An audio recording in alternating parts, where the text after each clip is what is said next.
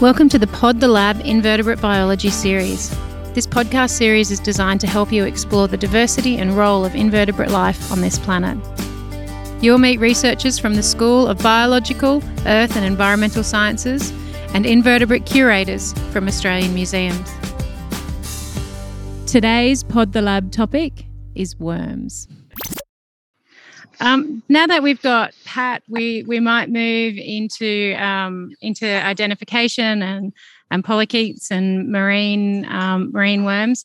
Alistair, you're more than welcome to stay on if you have time, but if you don't, I totally understand as well. Yeah, I'm happy to listen for a bit. I'm also happy if anyone wants to fire questions to me by email. That's all good. Thank you. Yeah, thank you. One of the questions that came up in the chat, which probably goes to both of you, is are there any species that are really distributed around the world? Pat, did you want to jump in? Because that kind of relates to your lecture. Basically, there are some species that are found around the world, but in those cases, they've actually been introduced. They've been transported around the world on the bottoms of ships as hull fouling. There are others that are pelagic species, and some of those seem to have wide distributions. I think, but the basic premise should be all species have restricted distributions unless proven otherwise. So would you classify those species then, they're invasive species, the ones that have been introduced? Have they become major pests? Yeah. In some cases they have. In other cases they haven't, or we still don't know. But also a lot of animals have been introduced, say, with the aquaculture industry. We recently had an example where we were describing a new species of bloodworm from France. Anyhow, we gave this paper at a conference, and a Japanese worker said, "Look, it looks very similar. The sequences look very similar to what we have in Japan." So we asked them to send us some specimens, and yes, it was the same species. And so we thought, how does a species get from Japan to France?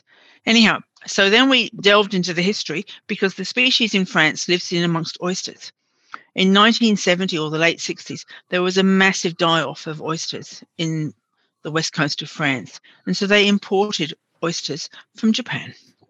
And we're suggesting that small worms came in with the live oysters, in mud, sort of in between the oysters. So at this stage, we don't think it's being particularly destructive in France, but in a lot of cases we just don't know. But there are certainly some of those are invasive and cause major problems. Some of the hull fouling ones can block intake pipes to power stations, and also there's also a whole suite that go in with also associated with oysters, and they can really deform the shell of the oyster, and so it's not as marketable. So there's been a lot of work being done on that at the moment. Is there a specimen that's been the most unusual, fascinating for you in your career? Is something that's really stood out for you? Well, I'm biased because I happen to like my family, the Terabellids. So there's a recent, we had a 2-week workshop at Lizard Island in 2013, and 2015 we published the results, and I can send somebody a photo. It's a wonderful image. Can you see that photo? It's a live specimen taken at Lizard. It's on the front of Zootaxa. I think that's spectacular personally, but perhaps other people have different opinions. But look, I think all worms. I don't think I can give an individual example. Well, I have a favourite family. Yeah. I have the Terabellids.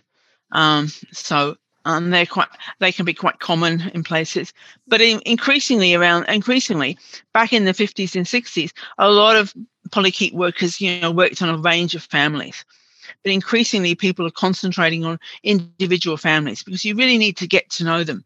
You really need to sort of look at them, because most polychaete families are distributed worldwide. Even most genera are worldwide. It's really only at the species level that we get this restricted distributions. So you have to develop an understanding for the entire family. You mentioned you worked at Lizard, which is the Great Barrier Reef, Northern Great Barrier Reef. You work with people in Japan. You work on specimens in France. Working in a museum as a curator and a taxonomist, that takes you all over the world, right? Yeah, and I think while we love to visit museums and look at their collections, I think more recently with COVID and financial restrictions, we're doing a lot more by the internet. So I've recently compiled a big volume on the diversity of annelids, and I think we had 46 authors from around the world, and the internet has allowed that to happen. But we have conferences every 3 years, and when you go to those conferences, just it's specialized just on polychaetes, and polychaetes now include the earthworms and the earthworms and the leeches and the sipunculans and the echuoids. You get to know people, and once you know somebody, it's really so much easier to have an internet, an email connection with them. But you need to learn to trust that person and respect them, and then it's really much easier to work with them. But yes, I work with people all around the world. We have a question from one of the students here, Pat. Is there any evidence that worms are shifting their distribution in response to warming temperatures? I think there is some evidence. We have looked at museum records along the east coast of Australia. The problem is that sometimes you really need targeted surveys to find that out. But there is worms have very discrete. When you say they have discrete distributions, that's related to the salinity, to the temperature, to the environment. And I am sure that worms are moving together with climate change as water gets warmer. Everyone, Alistair popped that picture from Zootaxa in the chat. If you click on that, you'll be able to open it. Oh, good. Thanks, Alistair. The whole volume is open access. Yeah, is that the one you? So it's a beautiful image. Yeah. It's a beautiful. We took we had a Russian photographer with us, and he normally worked in the White Sea, and he thought diving on Lizard Island was wonderful. But going back to that question you asked me, Tracy, was that there were 18 of us at that workshop, and we got to know one another over 2 weeks. And I think all of us have continued to work together. So that interpersonal interaction is so important. I've got a question for you, Pat. You mentioned in your lecture that obviously there are still a lot of polychaetes yet to be described, and the number of described species is constantly going up. Where would you say, from a biogeographical perspective in Australia, is the big frontier for species still to be discovered? Okay. Certainly parts of northern Australia, but it's really below, say, 30 metres. And as you go into deeper water, and we recently have published a paper on the fauna in the abyss off the east coast of Australia. And, a large proportion of those species are undescribed. So it's really in those sorts of habitats. So I'd say the deep water. We certainly, in our issue on diversity recently, everybody for their families looked at where the distributions were lacking around the world. And there are some major gaps: Southeast Asia, parts of the Indian Ocean. There's lots of areas. And remember that here in Australia, we didn't have anybody dedicated to working on polychaetes until 1970. So, you really need, once you get a person there and they can attract students, then you can start developing, describing the fauna. That's a good point, Alistair, about climate change. Yeah, so obviously people have started to map, global distributions of earthworms, and they're often linked to climatic variables. So if you've got an organism that's so important for soil fertility and ecosystem functions, and you've got that organism's distribution relating to temperature, then it stands to reason that any shifts in temperature regimes or extreme temperatures is likely to have a big influence on ecosystem function. So both in the ocean and on land, we would expect to see those sorts of changes. I think also the polychaetes tend to occupy a lot of the benthic communities, and they have relatively short lifespans. So those animals are really going to illustrate or demonstrate changes much quicker than the larger bodied animals that live for many years. So I think a lot of monitoring should be being done on these invertebrate species. If any of the students, have you guys got any more questions for Pat on polychaetes or anything in general about even careers and the kind of jobs that you can take this information you learned through this course into? Feel free to pop any questions you have in the chat, and we'll do our best to answer them. I might sneak one more question in for Pat. So another point you mentioned in your lecture is that obviously you've got lumping being a big issue in polychaete taxonomy with what are actually disparate species from around the world being lumped into one species. Do you also get cases where there's the opposite and you have a lot of splitting where you have, say, perhaps a naturally morphologically variable species that you end up getting, 10 or 20 synonyms? Or is it mostly the lumping that's more common? I think the lumping's more common, but there's certainly, I think one also has to be aware that within a species there can be some variation. So again, you need to try and have a few animals or a range of animals to look at to try and find out where their real distribution lies. But that splitting of species, I think, is also common in a lot of other marine invertebrate groups. It's not just the polychaetes, and we're not just splitters. Explain to me why a species that's been recorded from northwest from Norway should occur in Australia.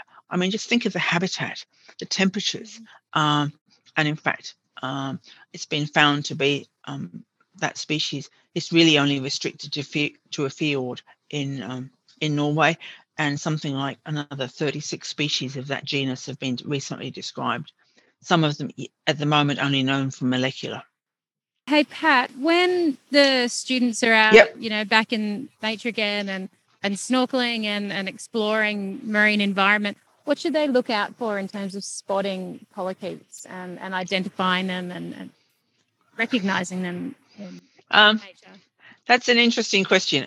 I've actually run a few dive courses where you actually train students to look, because they say, the bottom just looks as though nothing's happening. You just got to sit and watch, and then you can actually see it moving because the small animals are coming out, they're putting their fans out. It's really a question of getting your eye in, forget the fish and the going past. Really look down at the bottom of the ocean floor and see what's going on, and you'd be amazed to see how much you can actually see. Perhaps turn over a rock but put it back afterwards, and you'll see. You just have to get your eye in. I think there is certainly. We had an interesting experience when Maria and I were at the workshop at Lizard Island. Everyone else in the group could hear us underwater when we got excited when we saw a worm that we wanted to collect. We were actually talking through our regulators, and they said, "Okay, Pat's found a worm. Off she goes, with my little hammer and chisel to get this worm out of the base of the coral." So yes, perhaps go with someone that's got a bit more experience than you have, but just stop. Don't race around. Just sit on the bottom, just calm down, take some deep breaths, and just watch what's going on the bottom. That's all I can say. There's nothing like diving with scientists to realize how much people can talk underwater.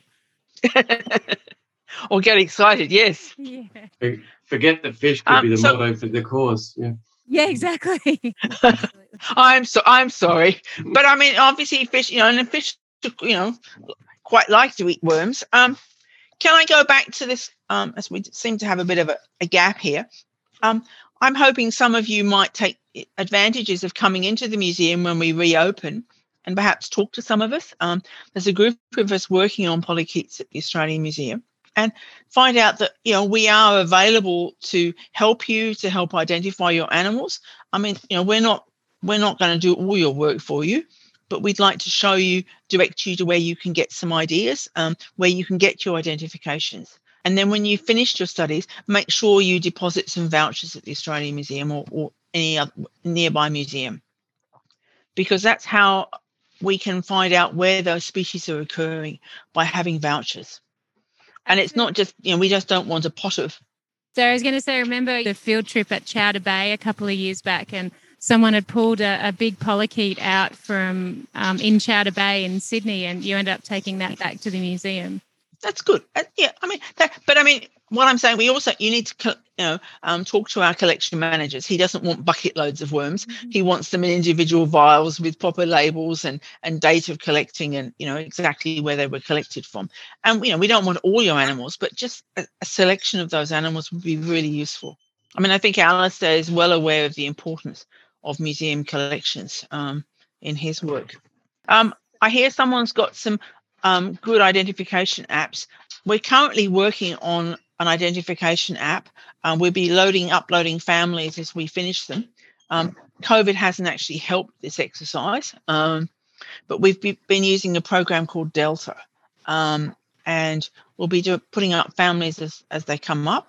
There's already a CD available. I think there's a couple of CDs in biology at New South Wales. It was produced back in the early 2000s, so it's a bit out of date. But yeah, we're trying to do these identification apps, and we were hoping at the AMSA conference, which was held in July, that we would have had an associated workshop to teach people how to identify worms, but we just couldn't see how we could do that through COVID.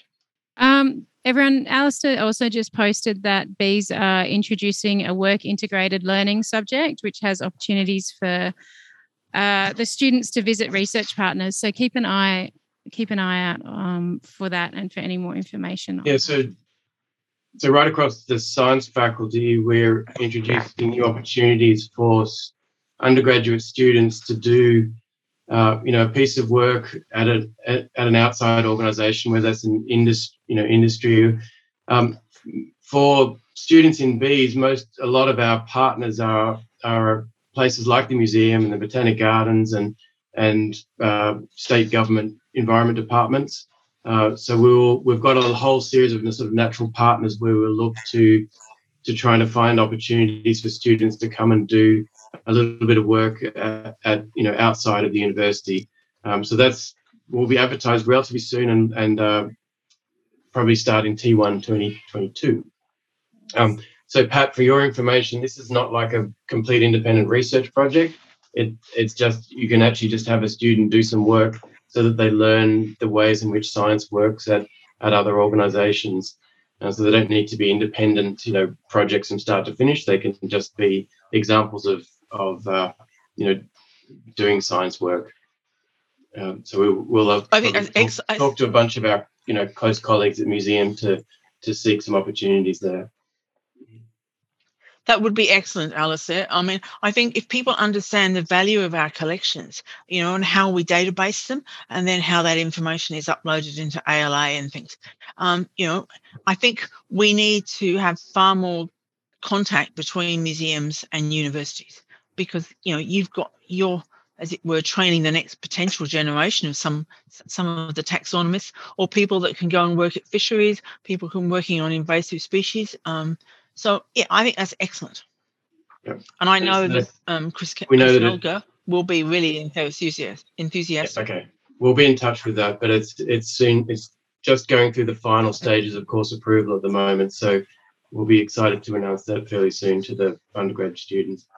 Hopefully some of you listening will be interested in those opportunities. Thank you for listening to the Pod the Lab Invertebrate Biology Series podcast. For any more information regarding the content in this course, please email me at tracy.ainsworth@unsw.edu.au.